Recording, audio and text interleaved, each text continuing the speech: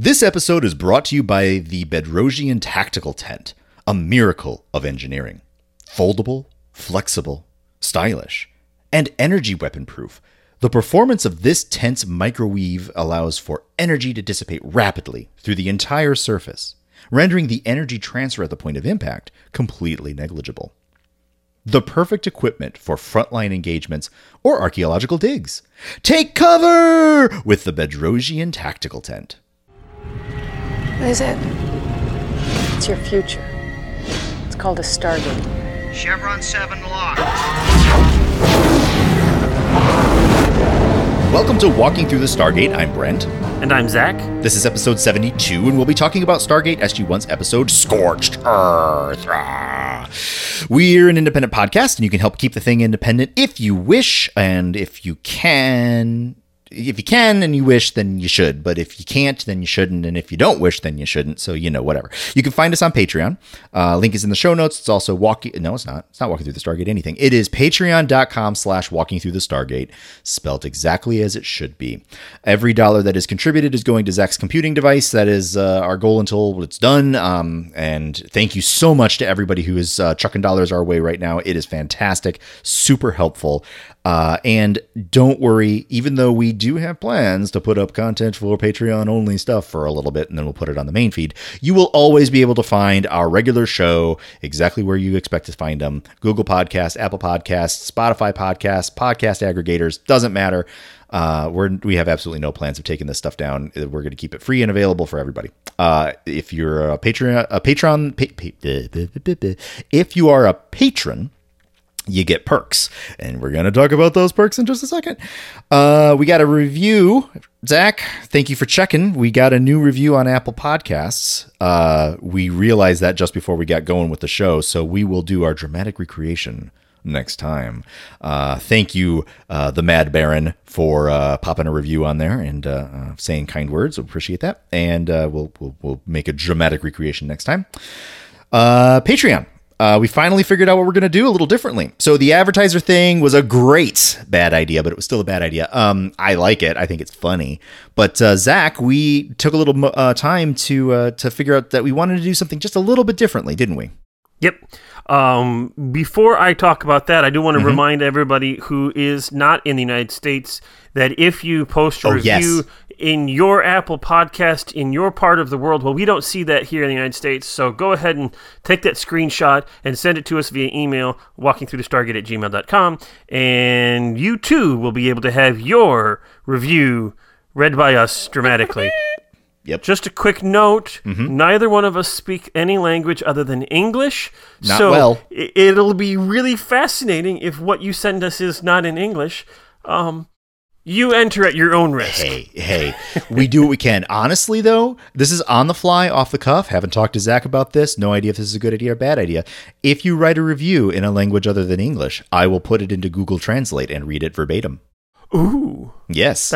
That sounds like fun. Yes, it does. So, that sounds like a terrible idea. All right. So what do we do with Patreon? We did something different. So, we're doing something a little bit different. We haven't gotten everything on the Patreon page shifted over and fixed and tweaked and such, but it is coming. The whole idea of the advertisers was a great idea to get a lot of people involved and then patrons choosing things. Fact is, we're not getting a lot of people involved in that, so we want to try something different. Yeah.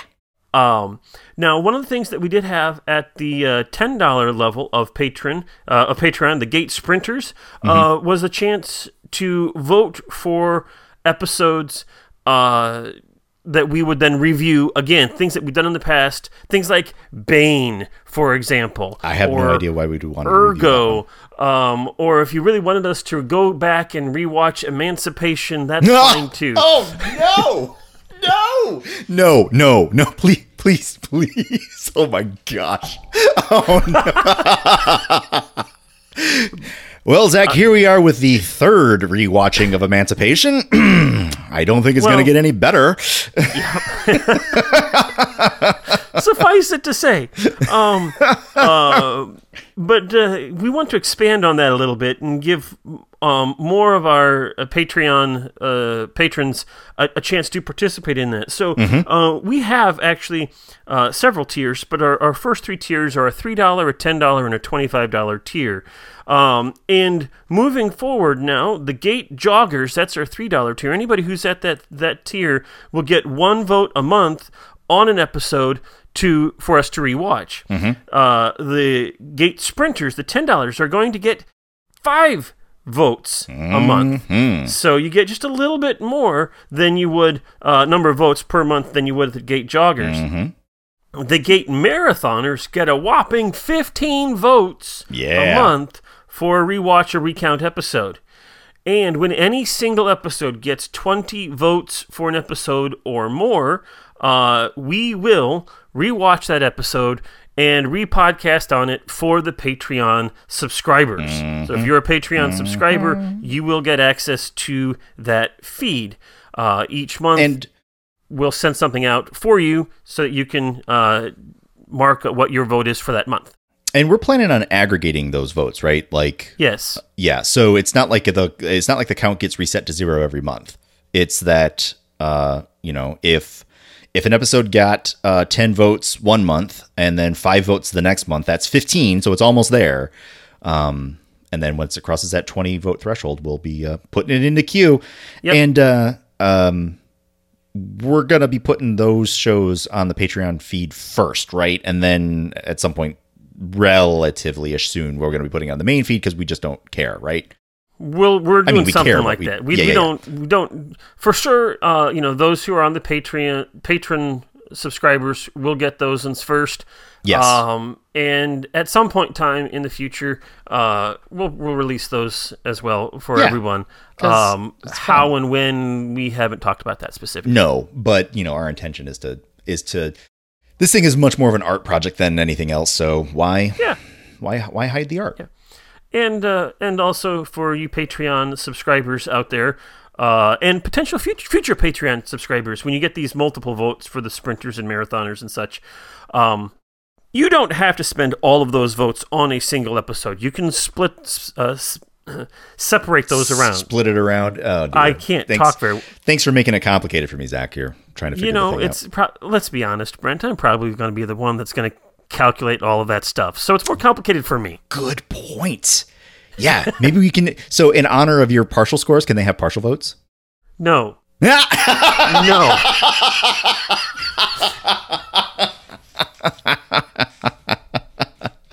Aww. You do not get to go 3.5 votes for this. No, man. I was like 1.5 for that. 3.75, 3.8. No.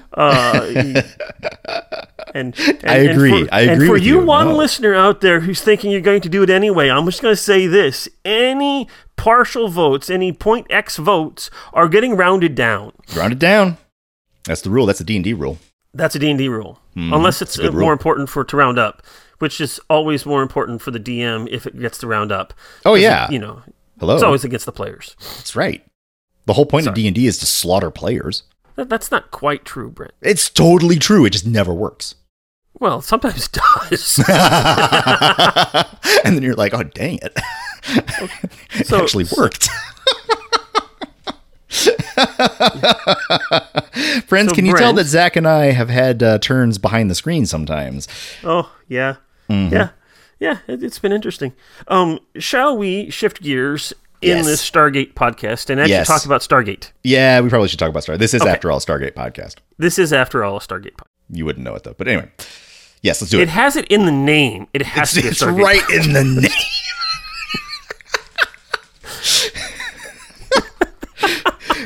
Zach, how about we talk about Scorched Earth? Yes, okay. We didn't talk about how to get a hold of us, but you know all of those things. Email, Twitter, Facebook, Patreon. Right. Do it. WalkingThroughStargate@gmail.com, @StargateWalking, Walking Through Stargate Facebook page and group. Woohoo! All right. Scorched Earth. You got it. Let's do it. All right. So this episode is directed by Martin Wood. Mm-hmm. This is his Xth episode this season out of X plus something. I didn't write that down. All good. all good. So, but this is going to put me on the spot, and I'll totally take myself up on this one because that's how that works. I by no means do I remember how many episodes he has this season, but Martin Wood is one of the 3. So this is like a pop quiz for myself. He's like one of the 3 people who are like responsible for 60% of the content in Stargate or something ridiculous. And something like that. Yes. And so, later we'll have to fact check me. I don't think he did 10 episodes this season. So like maybe 9. And this is his like 4th or 5th. No, not that many. We're only 8 in or 9 in. This is the 9th episode in. So this is like his 3rd of 9. I bet you this is like his 3rd of 9. But whatever. So I think it's actually it's at least his 4th and maybe his 5th. And I think it's out of 8. And now I'm pretty darn close. That was all right. Well, okay, so I'm doing that off of my memory too. Yeah, but you remember these things far better than I do. Only sort of. So this season, Martin Wood has done Small Victories, Upgrades, Divide and Conquer, Watergate, Scorched Earth. This is his 5th. Wow. Moving forward, so like up to this point, he and Peter have just gone back and forth every other episode. Yeah, gotcha. He's got Scorched Earth. He's got 2 more episodes this season. Oh, so 5 of 7. I was close. 4 of 9. I mean, granted, whatever. It's actually not that close, but okay. This is his 4th of 7 episodes. Awesome. All right. So this season. That's Martin. He is in this episode briefly. He and Siler are carrying the really large wrench at one point in time when I think Carter's walking up the stairs to the office. I gotta pay attention because Siler's walking around with this big wrench out all the time. Now that was really, really in the background of things, and so I didn't notice it the first time I watched it. In fact, it was watching the commentary when I had Martin Wood saying, hey, and there's that crazy stupid guy there with the big wrench talking about himself. I'm like, oh, okay, so there he is. Yep. Nice. The teleplay for this is by Joseph Malozzi and Paul Mully. This is the 2nd of 7 writing credits this season for the pair. I mentioned this in the last episode they did, which was Window of Opportunity. How many, and I don't remember off the top of my head, but it's something like a whole ton of episodes that they have written over the course of the series. They become producers and writers for SG-1, for Atlantis, for Universe. Also, they paired up together for the TV series Dark Matter in 2015. They've done a lot of stuff together. Despite the fact that this is the 2nd episode that they wrote that aired, this is actually the 1st episode that they wrote for the show. So they wrote this, and then they wrote Window of Opportunity, but Window of Opportunity came first in the show order of things. So, gotcha. That's a little bit about Joseph and Paul. We do have some guest actors in this episode. We have Brian Markinson, who plays Lotan. He's the Gadmir biomechanical Ankaran guy. He's an actor and producer known for Shooter, for Continuum, and for Wolf. Wolf is 1994, so that's pretty old. He's also a Star Trek alum, so I recognized him first and foremost from Star Trek. He actually has played characters in 3 different Star Trek series. I first recognized him as playing Lieutenant Peter Durst in Voyager in the first season of that. He was in a couple of episodes of that. Gotcha. And then he also played a character in the TNG episode Homeward and an episode in the cards in Deep Space Nine. So he's been all over the place. I don't recall his characters. Yeah, but when he popped on the screen, I mean, like, it was one of those things of like, I've seen you before, and I don't know where. And, well, there you go. Because I've seen all 3 of those episodes, but don't remember. But that's okay. Good to see him back. Yep. And of course, he's done all sorts of other stuff in other shows as well. Sure. We have Marilyn Norrie, who plays Hedrazar. She's an actress and writer known for Beyond the Black Rainbow, 2010, Little Women in 1994, and Jennifer's Body in 2009. She's had a lengthy career with appearances in tons of different shows and sci-fi shows, including Battlestar Galactica, Smallville, Legends of Tomorrow, Reaper, Fringe, The Twilight Zone, The X-Files, The Outer Limits, and many, many others. She's been all over the place. A couple of notes about her. The contacts that she was wearing for this episode, those kind of reddish tint to them, resulted in the fact that she actually couldn't see much at all in those contacts. Oh, yeah. Which played well for the character, because the character was supposed to be mostly blind.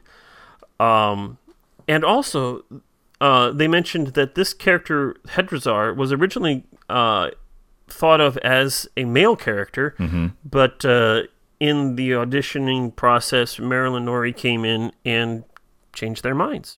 Right on. Yeah. So that's she did a great job. That was good. And she did. And then, of course, we have Alessandro Giuliani, who played Eliam. This is his mini bio written by Giuliani on IMDb. He says, Alessandro Giuliani presently makes his living as an actor, voice actor, singer, composer, and sound designer. He once commanded the Battlestar Galactica for 27 minutes. He frequently lends his voice to the animated programs that your kids/grandkids/socially awkward uncles currently binge. He was born in Vancouver, where he resides to this day. Nice. So there you go. We will actually see Alessandro Giuliani return to SG-1 as a different character for a couple of different episodes in about 5 years in 2005. So right on. Okay. There you go. This particular episode originally aired on August 25, 2000. Number 1 on the charts in the U.S. You know, it really doesn't matter. Why? Because it was by Janet Jackson. What doesn't really matter. Oh! Ha! I don't know the song. No, I don't either. But all right, well, and I'll cue that one up at some point here in the background. In the U.S., it was Doesn't Really Matter by Janet Jackson. In the U.K., they were listening to Groove Jet, If This Ain't Love by Positiva. Okay. Groove Jet. Yeah. I had no idea. No clue. I mean, I bet you it's an upbeat dancey song. I'm guessing that it is groovy. Well, yeah, I was going to say maybe not dancey, maybe, but more like, just like, but it's got good flow to it, I bet you. It's got good flow. So, as you set that up, I say to you, Brent, Bring It On is number 1 in the box. Oh! Yeah. I remember that movie. And, of course, when you have to bring it on, one of the places that's done is in war. And when you're talking about war, you need to be reading The Art of War by Sun Tzu, or just watching the movie with the same name. Of course, if you're in war, usually you find yourself as a prisoner of war, and then you find yourself in the cell, which is number 3. And then you wake up realizing that you're actually a space cowboy, and it's all been a dream. Okay. And this is really number 5, the original king of comedy, because it's stupid and silly. I don't care what anybody else thinks. I get a big kick out of your creative interpretation of the box office titles. Usually they have nothing to do with the actual movies, just the words on the page. Just the words on the page. It's fun for me. Yeah, that's right. So, all right. Nice. What happened on this day or around this day in 2000? On August 23rd, 2 days before this episode airs, a Gulf Air Airbus A320 crashes into the Persian Gulf near Manama, Bahrain. Manama. Sure, we'll go with that. Okay. It kills 143 people. No bueno. On August 24th, argon fluorohydride, the first argon compound ever known, is discovered at the University of Helsinki by Finnish scientists. Nice. Yes. On August 25, The day this episode came out, Star Trek The Next Generation actor Patrick Stewart, who was 60 at the time, weds film producer Wendy Neuse, who was 39, in Los Angeles. Half plus 7. That's technically not creepy. Congratulations. Congratulations, Patrick Stewart. Well done, I guess. Like I said, sure. Technically not creepy. Technically not creepy. On August 27th, I'm going to move on. The 540-meter tall Ostankino Tower in Moscow. My Russian, terrible. I'm sorry. It's okay. It catches fire, and it kills 3 people. Yeesh. Yikes. But 540 meters for a tower is pretty tall. That is very tall. 1,772 feet for all of you folks who don't know meters. That must be... I don't know anything about it, but that has to be... Because 1,772 is just shorter than the Freedom Tower, or whatever that thing is in New York, which is the tallest building in the United States right now, which is very tall.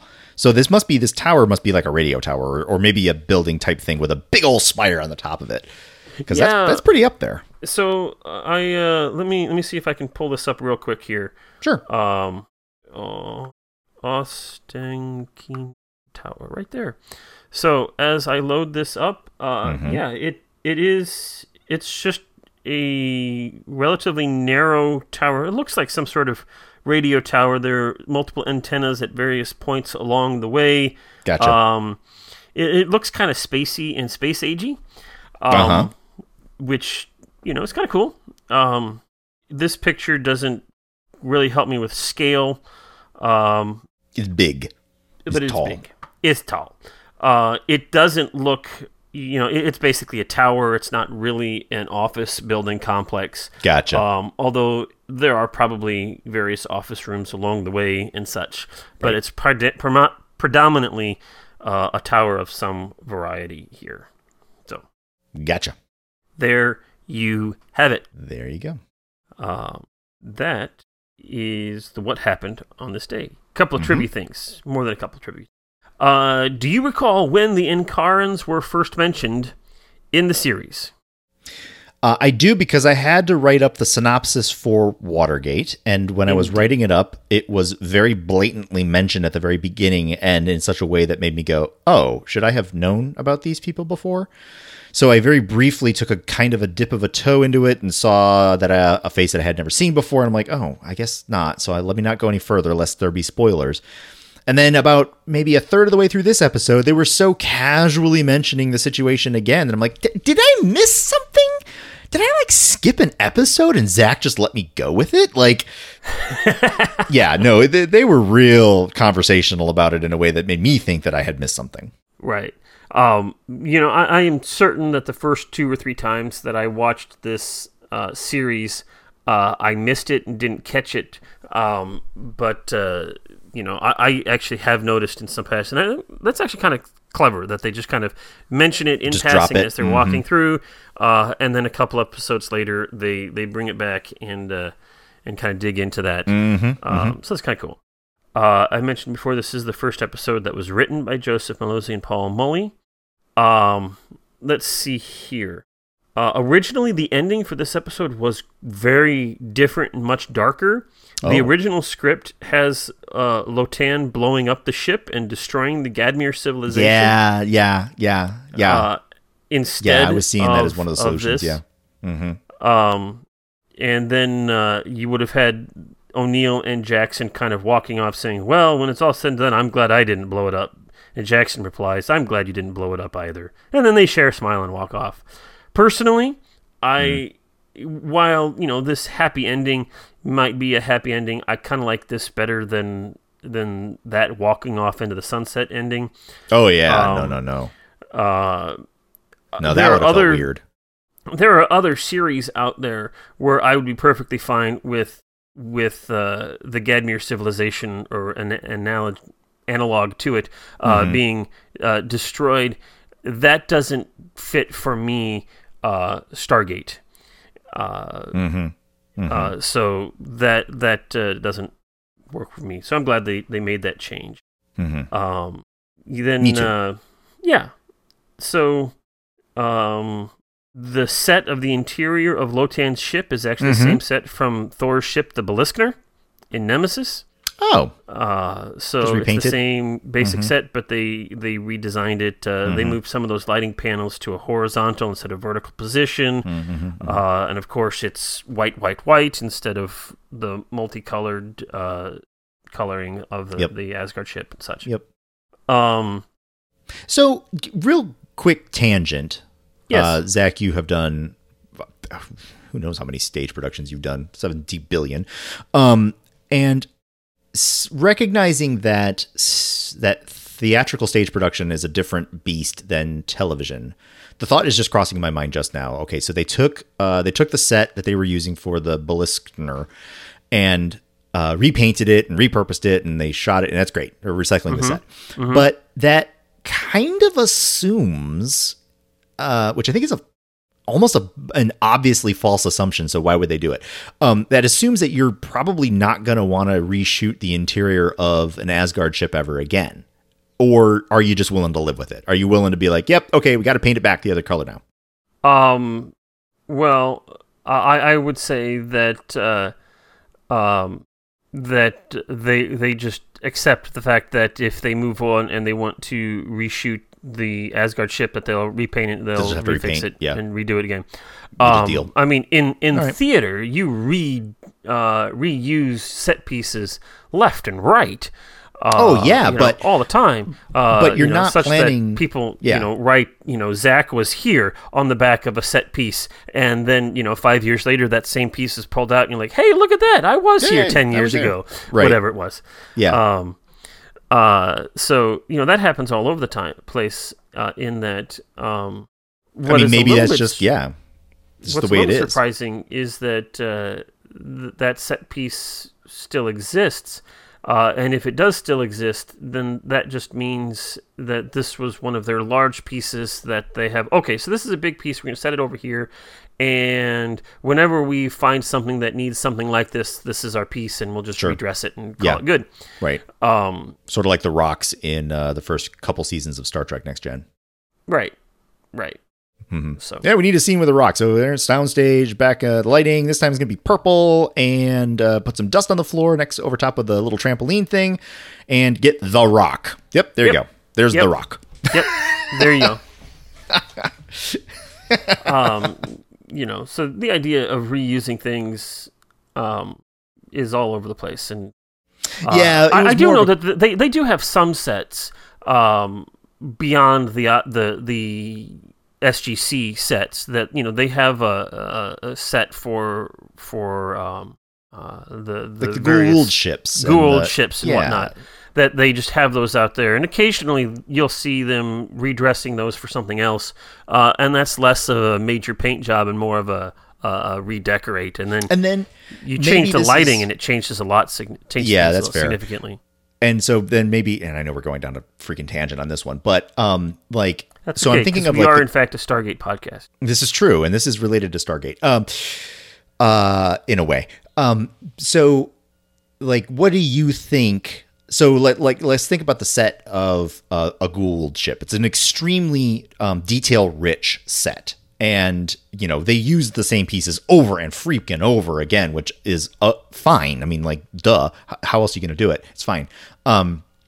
But I've always assumed that these things are constructed in a way that makes those details are affixed to those panels. So if you were to try to take this panel and try to pass it off as something else, this really detail-rich panel with hieroglyphics and stuff, maybe whatever, extremely visually distinct to the Goa'uld, and you wanted to throw some paint on it, it would still look like a repainted Goa'uld panel, unless I'm wrong about the assumption of that detail is affixed in a way that makes it difficult to remove. Maybe it's just a panel, and this detail, this gold painted detail, is actually just tacked on, and you can pull it off without too much effort. I mean, I don't know how set design works with that. I don't know for sure on that, but I would say a couple of things. One, if there was some sort of intricate design on the walls that you wanted to preserve for a future time, but you wanted to use the space, then, a piece of plywood with a new paint on top of it set up right against the wall and hooked up in there, all of a sudden changes things dramatically in that regard. That's a good point. And whatever you had behind it is still preserved and safe, or something along that lines. Yeah, also, right. Never underestimate the ability to relight something in a way that totally changes how it looks. Which is, I believe you, I have not done any work in that avenue to know it, intrinsically, but yeah, that makes sense. Yep. So... Cool. Yeah. Neat. I do have a couple more pieces of trivia. Yeah. So the episode when Daniel and Lotan were walking through the trees. Yes. An astute observer will notice that every so often the actors are kind of looking behind them and kind of scanning the background. And the reason they're doing that is because just before they began to shoot those scenes, a giant black bear wandered onto the set. Really? So there were a whole bunch of grips out there looking around, and they were able to get the bear to move along, and they were out there kind of scanning and making sure that the bear wasn't coming back, but the actors still had to do their thing. And apparently the monster of a man, Christopher Judge, was also one of the ones who was not so fond of the big black bear. And I'm going to stay in my trailer for right now. Yeah. Oh, that's funny. And then the acting was then great in that particular scene because from my point of view, it was just them admiring the world, looking around and admiring the world. Yep. As opposed to looking behind them in case there's a bear. Yep. And one of the other things that I want to mention is one of the this was an episode that was a challenge for Richard Dean Anderson. Because O'Neill was doing things that RDA found objectionable personally. And depending on who you talk to, he kind of questioned whether or not this was actually something that O'Neill would do, which is actually one of the without going into too much detail, it's one of the critiques that I have about this episode on that. And so you got some of that tension within him and within his acting for this as he's doing some of those things. And then finally, to shift things into a happier note on this, please. Eliam had presumably a wife who was pregnant and named Nika in the show. That was actually played by, let's see here, her name was Nikki Smook, who was the girlfriend of executive producer Michael Greenberg. And she was actually pregnant. Oh, all right. Nice. And so she's there, and the baby was born healthily and happily, and so wonderful. And is now 20 years old. No. Indeed. 20. Yeah, 20. This episode in other languages is predominantly Scorched Earth. The French say Terre Brûlée, and I'm not going to butcher any of these other ones. The Spanish call it Destroyed Earth, and the Germans, being the Germans, call it Die Enkariner, or the Enkarans. Oh, golly. Come on, German. Yep. Right on the nose. There you go. Although, you know what? Actually, check me on that one, because the Enkarans tell me less about the show than Scorched Earth does. It's true. The show is about the Enkarans in a way, but Scorched Earth actually tells me more about this story than the Enkarans. So I take back the criticism just a little. Yeah. The criticism of, come on, is there not a phrase called Scorched Earth in German? That stands. That remains. Yeah. All right. Shall we get to the synopsis? Yeah, let's do it. We've been jibber-jabbering this. We have been jibber-jabbering for a long time. Let's do it. What could be better than a feast celebrating the establishment of a new home? Not listening to long, boring speeches about that new home and how they got there. That's what. Hadrazar it's time to stop talking so we can eat. Yeah. Hedrazar is the leader of the Ankarans, and she is blind. You see, the Ankarans are very sensitive to certain types of solar radiation, and they need a very specific type of planet to call home, or they will all go blind and eventually die. The SGC has been working diligently to find this group of people a new home, and now they have. But while SG-1 is at the feast celebrating the new beginning for the Ankarans, word comes. There's some kind of ship slowly moving toward one of the many Ankaran settlements. There are beams blasting from the ship into the ground beneath, destroying what's there and beginning something else. We soon learn that this ship is terraforming the planet, making it suitable for a sulfur-based life form. Suffice it to say, the Ankarans won't be able to live in a sulfur-based ecology. They turn to their friends from Earth for assistance. There are several settlements of Ankarans now spread over a large swath of the planet. The fact remains that it is not possible to save them all from this terraforming ship. And given their unique physiological needs, the prospect of any of them leaving this new home and surviving until a new planet is discovered does not look good. And so Hedrazar speaks the voice of the people. They will not leave. They will live or die together. Can you help us live? Despite this plea, General Hammond refuses to grant the firepower needed to take out the ship. So SG-1 sets up equipment to try to communicate with the alien ship. Soon they are beamed aboard and find themselves in an immaculately clean white room. The walls are covered with drawers, and when the team opens some of them, they see countless biological samples, the seeds to begin a new planetary ecosystem. Soon they are welcomed aboard by the biomechanical life form Lotan. He was created by the ship to look Ankaran after it scanned some of the scouts who first discovered the ship. Lotan explains to them that the ship was built by the last of a now extinct race known as the Gadmir. The Gadmir were a 10,000-year-old highly advanced race of sulfur-based creatures, overcome by a stronger military power. Rather than embrace extinction, the Gadmir filled the ship with genetic samples of its race and of plants and animals from their world.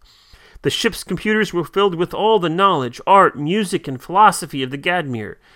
The ship's computer was programmed to search for the most suitable planet where the Gadmir civilization could be reborn. It has found its suitable planet, and now that the terraforming process has started, it cannot be stopped. The ship simply does not have the resources to begin again on a new world.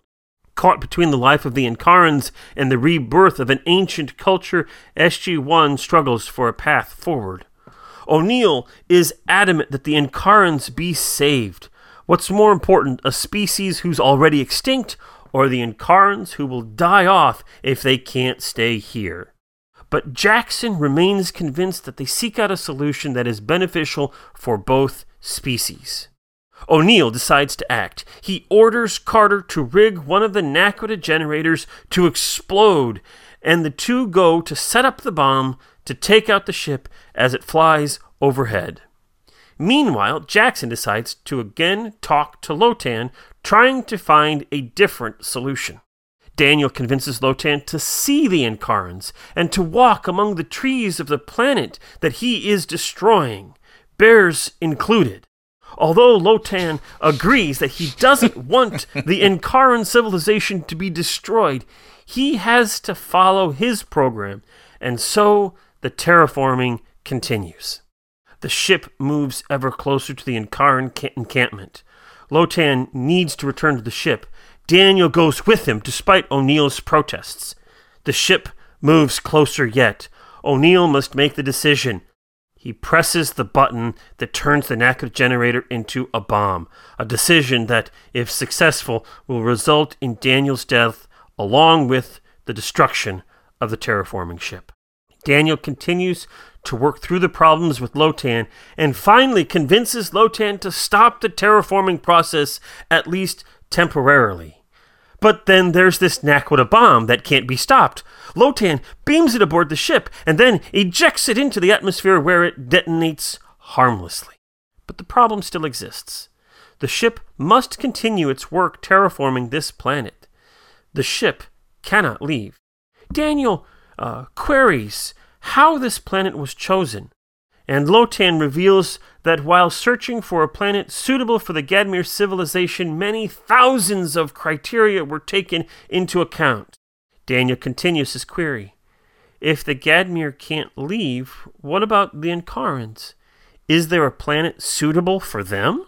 Lotan scans the database and locates a planet perfect for the Ankarans. It was rejected by the ship for failing 3 of the thousands of criteria. 1, the planet was just a little bit too large. 2, the planet had a core temperature too high. And 3, there were already intelligent life forms on the planet.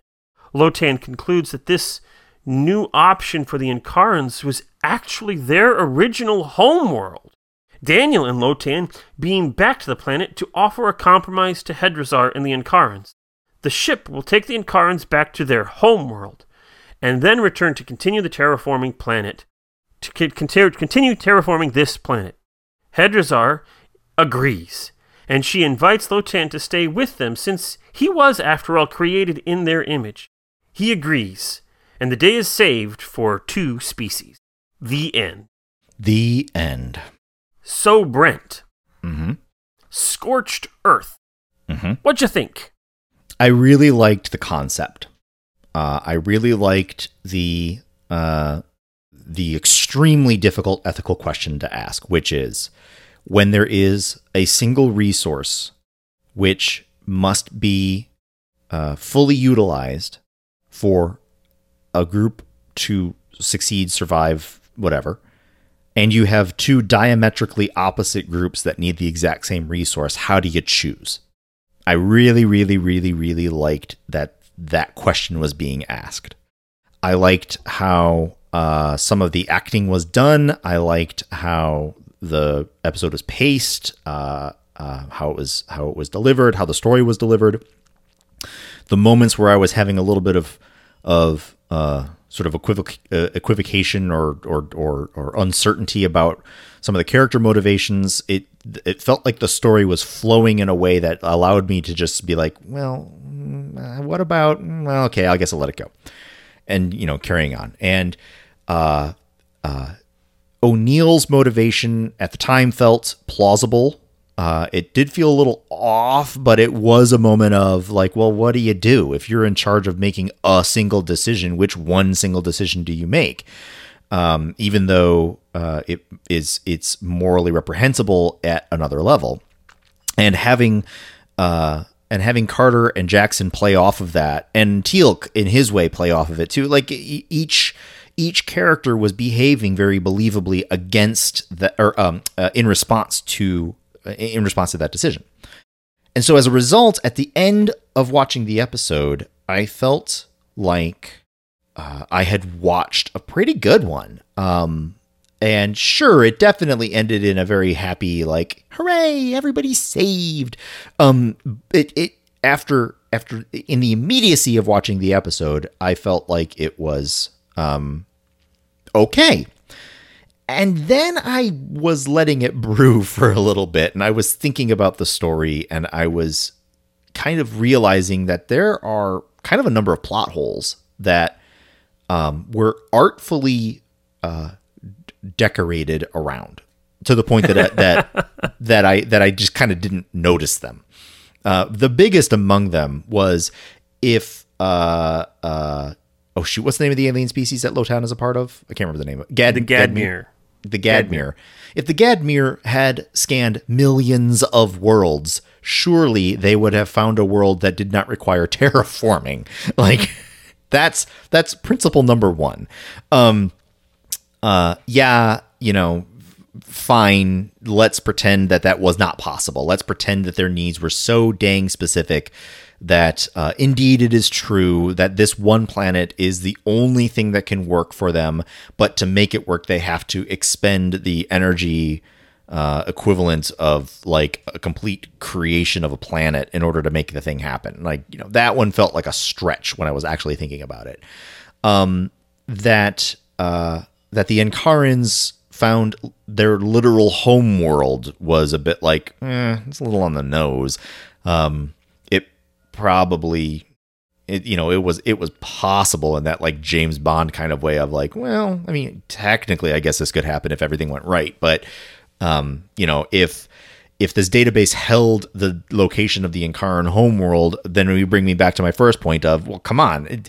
At some point, you had to come across some sulfur-rich planet that had a great ozone layer that was going to be a far better, less energy expenditure fit. Or actually, now that I'm saying it out loud, a planet that was quite close, but you needed to expend just a little bit of that terraforming energy to kind of bump it up, to kick it over to the edge there, versus this idyllic planet, which is very obviously not at all what you need, except for that it has a thick ozone layer and is the right size and is the right temperature, and apparently 997 other criteria that had to be evaluated or whatever.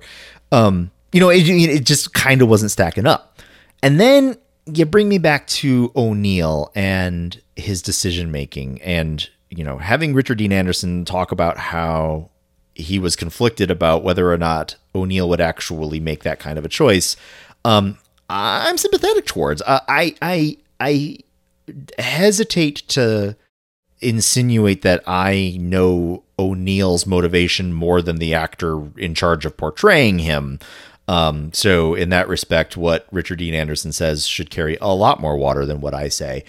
It wasn't really outside the realm of possibility. It just felt like a choice that was extremely hard, and that O'Neill's emotional safety valve had to kick in order to stomach the decision. So a lot of that hard-ass aspect that we were seeing in that moment, I felt was reflecting a bit of an external exhibition of an internal conflict that was raging inside him. But if you are in charge of making a single decision, you then make your single decision. And it wasn't really impractical. It just was a little impractical. And then everybody's reaction against it was very practical. Like Carter's reaction felt very plausible. And she was going to obey these orders. And even though it was like, I think that it was obvious that she was hoping that there was a different solution. And it was obvious that Jackson also felt similarly. So that's why we have his storyline of going off and seeking another solution. And then everything really did wrap up with a nice bow at the end, like a really, really freaking nice bow, to the point of like, I mean, when you got that much Deus Ex Machina happening, it's a little bit over the top. It's an episodic sci-fi television show that was literally barreling down the path of, okay, pick a civilization to destroy. Go ahead, I'll wait. Like that, they decided to take a real hard turn and be like, just kidding. Neither have to die. I thought that the direction that the story was going to go was that that Lotan, basically kind of what you were insinuating was one of the original drafts of it, that Lotan was going to decide to destroy the ship, and here would be why. We would, in conversation, discover that though he was programmed to do X, he was programmed in a way that actually housed effectively the entire understanding or knowledge or aspect of civilization. I thought it was going to take a turn that the Inkarans and the Gadmir were going to effectively merge and create a new civilization on this planet, where all of the knowledge, expertise, and civilization that were reflected in the Gadmir were technically lost because the ship had to blow up. But in the person of Lotan, that civilization would endure. And through the intentional merging of these two stories, it would create this growth going forward of paying honor to the Gadmir and honor to the Inkarans to move on to the next step, which I think would probably have been a better story, honestly. But again, backseat driving on this one. But yeah, so that's a lot. But last thought is that when I have this much kind of chewing and mulling on the thing, like, even though I'm a little bit underwhelmed in some respects, like, I kind of like that it got me so much stuff to chew on. So, another point towards the positive. So, Zach, yes. What did you think about this episode? Well, I 100% agree with you. The moral conflict that is raised by this episode is one that I love. I love the idea of sitting there and being given the choice. How do you navigate this? You've got these two groups that need the same thing, and they both have a legitimate claim to it. I didn't make this quite as clear in the synopsis, but it's pretty clear when you watch the episode that Lotan's ship was already on the planet doing its thing before SG-1 brought these refugees to this planet. Right. Now, there would have been no clear and easy way for Earth to be able to recognize that prior to the transplant, putting these people here. So that makes sense. But now they're established in a way that they can't leave. So, that type of challenge is something that really is fascinating to me. I love the character of Lotan. Yes. He's acted wonderfully.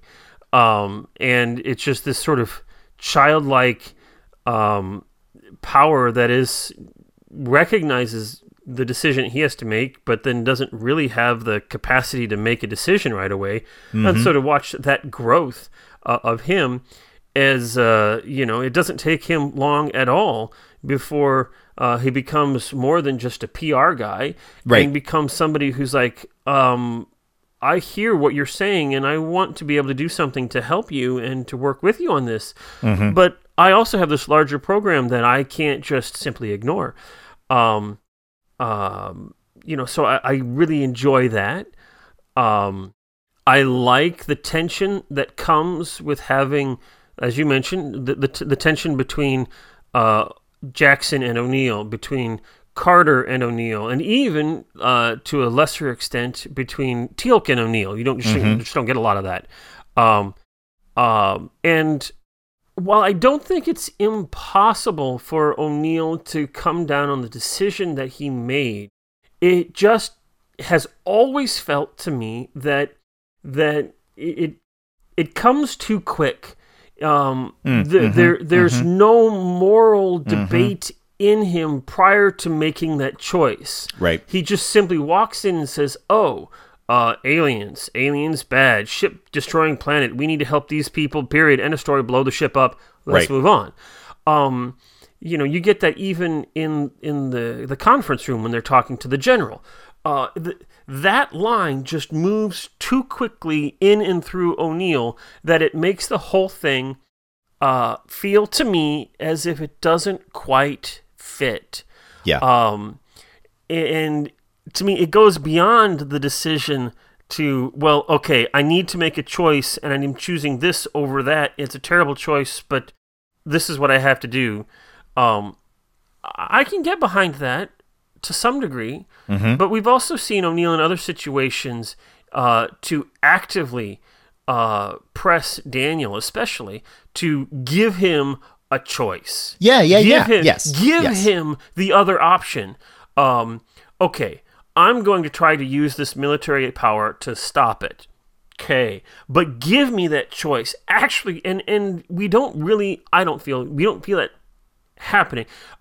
Jackson takes that on and takes a throwaway line that O'Neill makes early in the episode and runs with it, but we don't see O'Neill actually inviting that. And that, I feel, is what is missing. One of those big things that's missing in the what's happening with O'Neill. And without it, it just feels that there is a disconnect between what I understand the O'Neill character to be and what we're seeing on the screen here. Yeah. And so that rubs me the wrong way. I had never really given it a whole lot of thought, but you mentioned if you're scanning thousands of planets, tens of thousands of planets potentially, surely you would have found something that could be terraformed without such the extreme quality as what is happening in this environment. Right. I hadn't thought about that, but that is a legitimate question, a legitimate point. Wherever you go, there is going to be some challenge, some terraforming needing. I guess I could argue and retcon that we already know that the various planets out there with humans on them were, to some extent, terraformed by the builders of the gates to make them habitable for the builders of the gates. Mm-hmm. So you could, hypothetically, press that point and say, even when scanning thousands and tens of thousands of planets in the galaxy,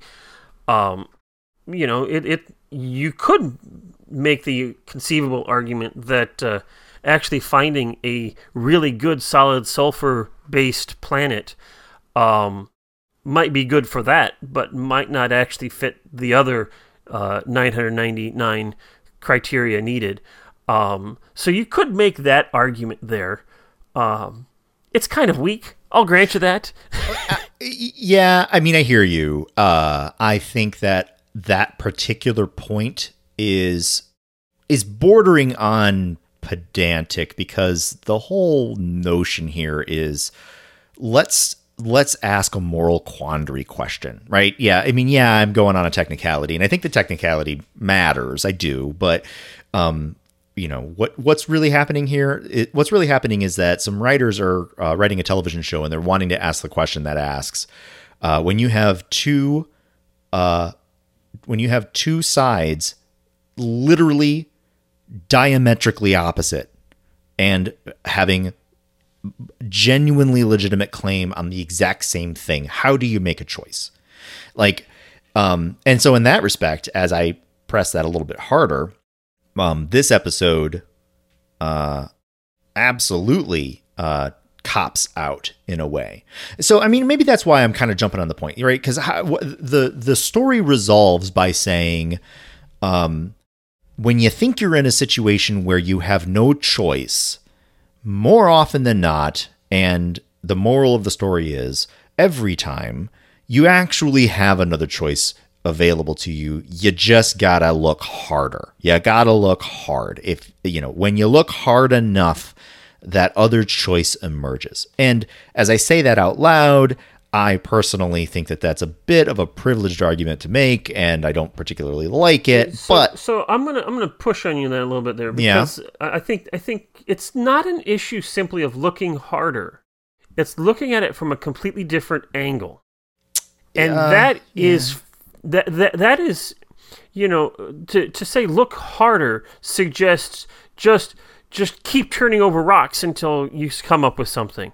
But the question is, can you look at it from a completely different point of view?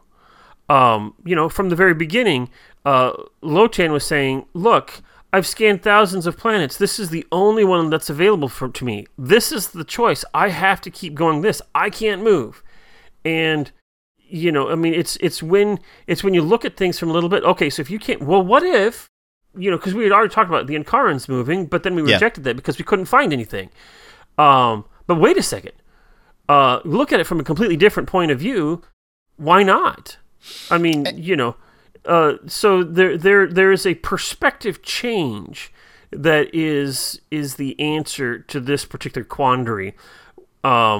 It ends up nice and comfy. But then that's where I come back and go, yeah, okay, but here's the problem. That's not the story that was being told. The story that was being told was, this ship is on a railroad. No stopping it. It's going to be at your village in about 10 hours, so you probably want to get on out here. As opposed to the very natural thing, which is, I don't know, just stop it for a minute and let these people leave, which is what ended up happening at the end. So, like a third or 2/3 of the way through the story, the inevitability of the ship terraforming the planet, I thought was a foregone conclusion. I thought there was something about this process that could not be stopped once started. And then to end it with, oh yeah, we'll just stop it for a little bit and get you off world and then come back and keep going. It was like, well, wait a minute. Back at minute 4, when this problem was revealed, the thought of, I don't know, stop the ship for a minute and let the people leave crossed my mind. It crossed a lot of people's minds, but that's not the way the story went. And so if I'm going to bag on the story, which is, spoiler, ultimately where I'm going to end up, but before I end up in that direction, if I'm going to trust the story for what it is telling me, it's saying, yeah, the process has started. That's a shame. This is a tragedy. There is no denying the fact that this is tragic, but you know what? It's gonna happen. And then the moral becomes, okay, well, if it's inevitable, what do you do with it? Oh, wouldn't you know it? You work hard enough and it's not inevitable anymore. And I get what you were saying. You're saying, Jackson came onto the ship and he was the catalyst which provided Lowtown the ability to see it from another side. And in seeing it from another side, all of a sudden he is able to understand and realize a solution which was previously unavailable to him because he was ignorant of that. He was blind to that. And the moral here is, yeah, when you shift your perspective a little bit, suddenly new options start appearing to you. And that's where I'm saying, I'm using the shorthand of look harder, right? Which is a poor shorthand, and I acknowledge that. Like it's implying like, you just keep doing what you're doing, only harder, and you'll come up with a solution. And you're right. That's not exactly what was being said. But bringing it back, the way in which the solution was achieved at the end, made the emotional wrestling that happened at the beginning of the episode almost trite. Like at the beginning, the question on the table was, this terraforming is inevitable. This is going to happen, or the terraformer will be destroyed. There is no other option. And then to have the ship sentience, in the person of Lowtown, at the very end, be like, oh yeah, totally. We'll just stop it for a little bit and get and transport y'all, and then I'll come back and finish the job. It made that tension at the beginning. It cheapened it. It cheapened that tension at the beginning.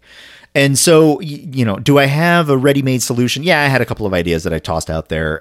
But as I kind of talked the thing through, it was a really interesting idea, and very well acted and very well shot and very well paced. Like there was an awful lot in here that was really, really, really good, but it ended up putting a real pretty patina on what was actually a story that kind of fell apart halfway through. And I didn't see it fall apart until I was thinking about it later. Like, if you're going to tell a story about a hard choice, there's a story to be told there. But if you're going to tell a story of just look at things differently and you'll be able to find a solution, well, then it feels like there were plot holes all the way through this thing that kind of made it a bit of a cheap payoff at the end. At least that's how I'm feeling upon reflection on the matter. Well, that is a fair way of thinking about it. I tend to call myself a hopeful cynic, which is kind of ironic in its own regard, but it's the art of being human. It is. Two conflicting things at once. Yeah. And, the beginning of the episode for me begins with the question, okay, one of these two things has to die. Right. So that the other can live. And that's the question at hand. Jack says, well, okay, we'll kill you. Right. You must die so that I can live. He puts himself squarely in that category. Daniel says, wait a second. There's got to be a different way of being. Mm-hmm. Is it wrapped up nicely at the end? Oh, yeah. Is it a Deus Ex Machina moment? Like, hey, look at that. We found the Inkaran original homeworld. Perfect. That bow. Let's go there. Is real there pretty. are whole tons of problems with that by themselves. Mm-hmm. If there's 1,000 years of time difference between when you left the Inkaran homeworld and when you returned, we've got issues there. Then there's that too. Yeah, that's true. I didn't even think about that part. Yeah. But beyond that, you take just set that aside for a moment. To ask the question. You get this in Israeli politics today. Mm-hmm. You have two groups that have a legitimate claim to the land. Mm-hmm. And they are fighting each other. And we ask the question, is there a different way of dealing with this? Is there a better way of doing it? Well, unfortunately, for the last 50 plus years, 60, 70, 75 years now, we have not been effective as a global society of answering that question in that particular case with a positive answer. We just continue to bash ourselves over the head in that conflict, such that it's just not good on any side. And now it's been so politicized that you can't say anything about anything without saying, well, okay, I side for these people, and so those people have to die, or vice versa. Right. And Daniel's constant argument in this whole episode is there's a different way. I know there's a different way. Don't know what it is. Can we find it? Can we look at things in a new way to find it? Does it clean it up all nicely and pretty? Yeah. Too nicely, too prettily? Probably. I do enjoy the question. And agreed. I wrestle with the question. We're going long. One last idea, and I'm right there with you. Here's my beef. The question of, what do you do when two different groups of people have 100% pure, legitimate claim on a thing, an aspect, an idea, whatever, when they are two distinct, different elements, and they are angling at one finite resource of some kind? And that could be land, it could be resources, it could be culture, it could be whatever. It's a wonderful question because it's a question about integration. It's a question about equity. It's a question about inclusion. This is a great question. It is topical. It is relatable. It is timely to our struggle. It is a great moment where science fiction can ask a tough question about humanity in a way that gets us to think about it, in a way that depoliticizes it just a little, or maybe a lot. That's one of the things I love about science fiction. But in this story, the answer is segregate. And it's okay. I'm going to give it a pass because it's a television show. It's a 40-minute episode. It's a piece of entertainment. It doesn't have to be a life-changing sermon. That's okay. But you were there, writers. You were there asking the question. And it's a good question to ask. It's a helpful question to ask. It's something that we as a people should struggle with and evolve into. No question. I mean, this is obviously my opinion on the matter, but I feel pretty strongly about it. But to get the question on the table and to start exploring the question and to get yourself, I guess, painted into a corner so that you have to then hit the eject button and say, well, we're not going to deal with it actually, because you bring up a good point. Israeli-Palestinian conflict, there is no option to take one of the two groups back to the quote homeworld, unquote. That's not a legitimate option. And I think that corollary that you drew there is a great one, because it's two groups of people that are distinct and different and have a claim on a finite resource. And what do we as a society do to rectify that or reconcile it? And I don't have a perfect answer. And this episode didn't bring one either. And I don't think it coulda. I don't know. I mean, maybe you could, because this is a utopia-ish. You know what I mean? Like, this is the opportunity to say, if you think about it differently, X, Y, Z. And that's where I'm jumping up and down and saying, I'm not really happy with how this thing ended up resolving, because it felt, back to that notion of it feeling cheap. You asked a great question at the front end. This was a good question. And you get to a resolution at the back end, which was $1.99 special, like wouldn't you know it? You had this utopian world that you can go to, just and I can get you there, and there's no trouble, and I can go back and do my whole it wrapped up really, really nicely, but it wrapped up in a way that was like, well, wait a minute. And and you and me, we've had, and I can't recall the episodes, but you and me, we've had this show ask those questions and resolve way too fast already. And I've jumped up and down on this thing before. Like, you asked a great question and you didn't get into it. And so as a result, we're just left with this like unsatisfying answer that actually doesn't help I don't know. It doesn't help me. Maybe I'm being overly critical because, yeah, sure, it didn't help Brent, but I don't know. Maybe it helped others. Maybe it helped advance the thinking a little bit. Well, I want to make one more comment. Yep. On the Palestinian-Israeli comparison. Certainly at the point when this episode was written, in the 2000s, and I have a sneaking suspicion that Palestine and Israeli conflict was not on the minds of Joseph and Paul as they were writing this episode. I bet you're right. But at that point in time in history, the predominant solution that people were advocating for, more than anything else, except for perhaps many of the players, was a two-state solution. Right. To say, okay, you take that portion, you take that portion. And, so it's your segregation thing. And that is ultimately the answer that's given here, is that find a way to equitably share. In this case, it was, we neglect to talk about the actual Incarns on the actual homeworld and such, not worrying about that. Right. But, let's assume all of that is all wonderful and good. Then it says, you take this acre and I'll take that acre. You take this planet, I'll take that planet. And, hey, look at that. Everybody's happy. Right. So there's some value in there. All told, I'll say this about this episode is I've kind of been fighting for this episode in our conversation, but I also agree with you in that there's a lot of that this episode asks that doesn't quite answer.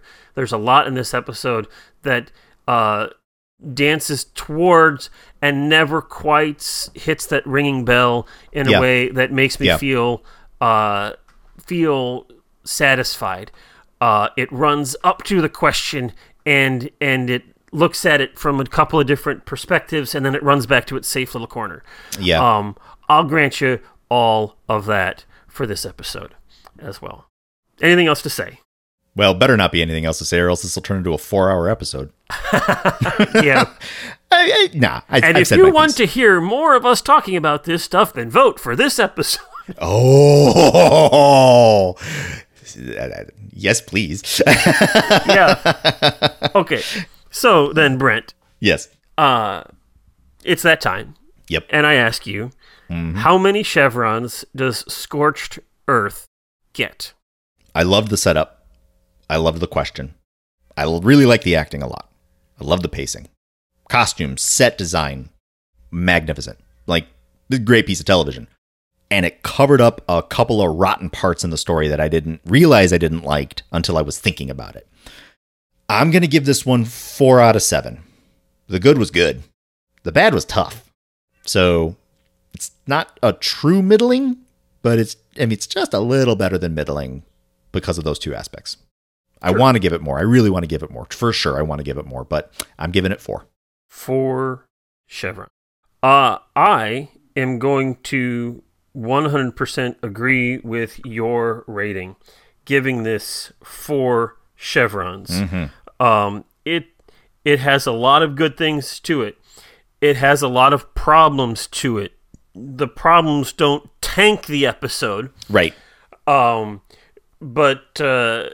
neither, but it keeps it from being a great episode. The good things about this episode are great, and if I could take the good things without the bad, it would easily be a 6 chevron thing.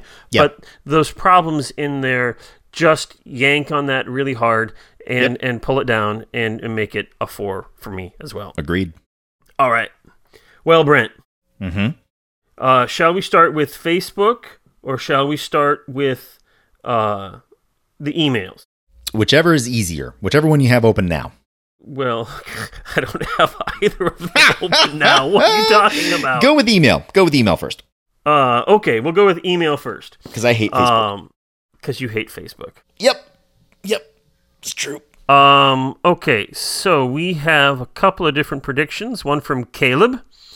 On Caleb. Scorched Earth, he says, Scorched Earth was one of my favorite episodes in the 4th season. We get to meet a new race through the artificial intelligence inside a giant spaceship with the ability to scan planets and to create androids in one day. Yes. That's all great stuff. Agreed. I also like seeing the difference in personality between O'Neill and Jackson, with O'Neill taking the military approach with trying to blow the ship up, and Jackson taking the diplomatic approach, trying to find a compromise and ultimately the solution. Okay. My predictions are Zach 7 and Brent 6. Yeah, if I gotta be frank, when I first watched the episode, I was thinking 6s, for real. And then I was brewing on it. So I can completely appreciate that. If a person is different than me and it goes at those moral questions in a different angle, this thing was a good episode. It's just for Brent, those questions tanked it. Like that's where I'm at. Yep. But good guesses. I like it. Yeah. David on email Hi, David. says, good episode, but still not top tier like last week's 6.9999999 something Chevron episode. Really, Brent? Really? The obvious like about this one is that it was a good story, which is rare. Neither side is wrong and neither side is right. It's that their needs are mutually exclusive. The continuity was nice as well, as the Ankarans were briefly mentioned in Watergate. Yep. I wouldn't say that the Gadmir were 100% good in all this, though. They were destroying the entire biosphere of a planet. Right. Just not one with intelligent life, as far as they knew. The O'Neill-Jackson conflict was well done and mirrored, in a way, the Ankaran-Gadmir conflict. I was pretty sure that the bomb trick was never going to work, though. I agree with that. Yeah. That being said, the only disappointment in the episode was the completely predictable Deus Ex Machina ending of the Gadmir already finding the Ankarans' homeworld. I suppose it had to end that way, though. 6 chevrons from both Zach and Brent.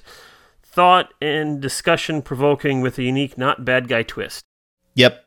Again, that's exactly where my brain was when I finished watching it. I just marinated on it long enough to hate it. Not hate it. You let me think too long on it. I'm sorry. Okay. So, I agree, David, with all of the points you make. For me, the pieces that rub me the wrong way pull it down more than that. I think one thing that can be said about this one is that reasonable people can disagree about it, which I love. Right? Absolutely. Absolutely. These explanations are perfectly reasonable. They are right on down the line of like, yeah, I can totally see how a person, yes, I can see that and agree with. And then for me in my moment right now, it's like, give me something to chew on. Rah. There we go. So we have Jacqueline saying, I really like this episode and the tension it brings, although Daniel annoys me a little. But I'm going to say Brent gives Scorched Earth a 4 and Zach gives it a 5. Very close. Very close. Dang, Jacqueline. Nice. You know, I find it interesting that Daniel annoys you a little bit, Jacqueline. That's fair. O'Neill is the one who annoys me more in this episode than Daniel, which gets to your point just a moment ago that you can have legitimately different viewpoints in this episode, and it works. Julie, hi, Julie. My Julie, she says, I think this will inspire some conversation. Unless they are tired. I forgot to mention that I have been rightly accused of being too subjective with my reviews. I agree. I have been too subjective, and I stand by my reviews. So there. There you go. And if you want him to re-examine them, vote. You know what to do. So what did Julie have to say? Julie says, unconfidently, Zach 4.5, Brent 5. I can, very, very close. So, JD. Hi, JD. JD, this is our last one. He says, I really like this episode, so I'm giving it a 5. Yeah, I think Zach will give it a 4.5, and Brent will give it a 4. Dang. Since they genuinely got the opposite direction as me. They generally go the opposite direction. You might be onto something there, JD. I really appreciate this. JD, I've appreciated all of your predictions, and you're right. Like, most of the time, you have been completely you're going off in that direction. Which is wonderful. And now, and here... Go ahead. Oh, okay. I'm recognizing how, I've taken a step back just now and said to myself, oh man, like I was getting sucked into this show to begin with. And now I'm like really, really getting sucked into this show and the fandom and being like, no, we have to talk about it like this. We can't talk about it like, like la, la, la, la, la, all this conversation. It's delightful. It's great fun. Yeah. I'm continuing to look forward to more of this. Wonderful. Hi, Future Zach here. We have one more prediction that came in here, and I wanted to bring that up to you. So Kimberly posted on Facebook, good exploration of character, decent episode for story, but doesn't add to the mythos to bump up the Chevron ratings. 4 chevrons for Zach, and 4 chevrons for Brent. And congratulations, Kimberly. You got our prediction right on the money. If I recall correctly, that's not the first time you've done that. So congratulations many times for getting that done. So with that, we turn it over to past Zach and past Brent. So, Brent. Yes. The upside is that there's still a lot more of Stargate to come because we have 5.5 seasons of SG-1, 5 seasons of Atlantis, 2 seasons of Universe, and potentially, if we get high enough, another season or so of Stargate Infinity. Yes. Which is what it is. Yes. But the next episode for Stargate SG-1 is entitled Beneath the Surface. And I ask you, what is Beneath the Surface all about? Okay, Beneath the Surface. Okay. Next time on Stargate SG-1, the SG-1 team travels through the gate to find themselves on a strange world. They find that indeed their experience to date has only been a tiny amount of what there is to know. In fact, one could ponder that there would be so many more stories that could be told with this crew, with a different crew, with this gate, with a different gate, with a different size, blah, blah, blah, blah, blah. It doesn't matter. Wow, I just went off on a tangent. The point is, the Stargate team, the SG-1 team, travel through the gate, and they discover that there is an infinite amount of stories and understandings of this universe, something that they knew intrinsically, but they didn't appreciate until they walked through and saw this cavernous library full of stories with different Stargate episode names and etc. They realized that the depth and breadth of what could be achieved with this particular group of stories is literally waiting beneath the surface. It was better in my head when I started. Join us next time for Stargate SG-1, Beneath the Surface. I don't know. I was trying to go somewhere along the lines of how we're like really starting to get into it, and it's going to be great, and there's so much more, and it's just beneath the surface. And hey, I understand where you're going. Yeah. Yeah. Oh, good. All right. Shall we? Because I had an idea. I had an idea, and it just didn't go anywhere. So apparently, as you were scraping on that idea to see what was underneath it, there wasn't much there. There was not a lot there. It didn't work out. All right. No, it was fine. Shall we actually watch the promo? Yeah, let's do it. All right. I am hitting play now. Next time on Stargate SG-1. Sir, we're ready to get the video link to P3R118. Administrator Calder. General Hammond, I'm sorry to have to tell you this, but our search has turned up nothing. With all due respect, Administrator, I'm not ready to give up on my people just yet. Wait, what? On a world trapped in an ice age, SG-1 has gone missing. Oh no! They're not out there, sir. No way. Administrator Calder says they are. And I'd say he's a damn liar. Dang. Oh. But the truth is far more sinister as SG-1 is being held with no memory of who they are. It's all next time on Stargate SG-1. Interesting. You must remember, we must escape. right.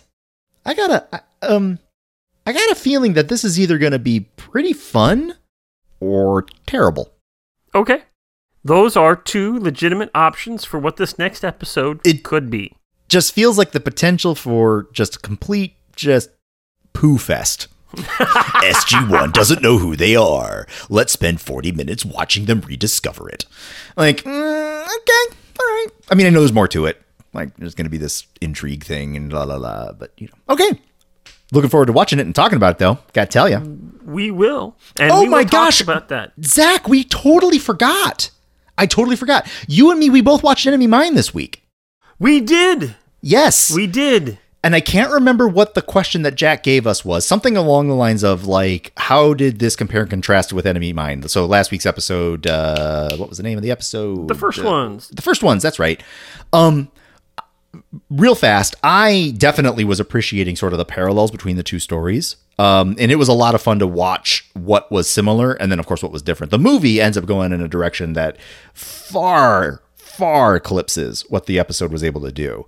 But there was that spot there towards the beginning of the movie, which was right exactly in the same way. Like, two sides don't like each other, end up needing to rely on each other a little bit. Like, what does it look like? It was fun. It was very interesting to watch those two right off of one another. What did you think?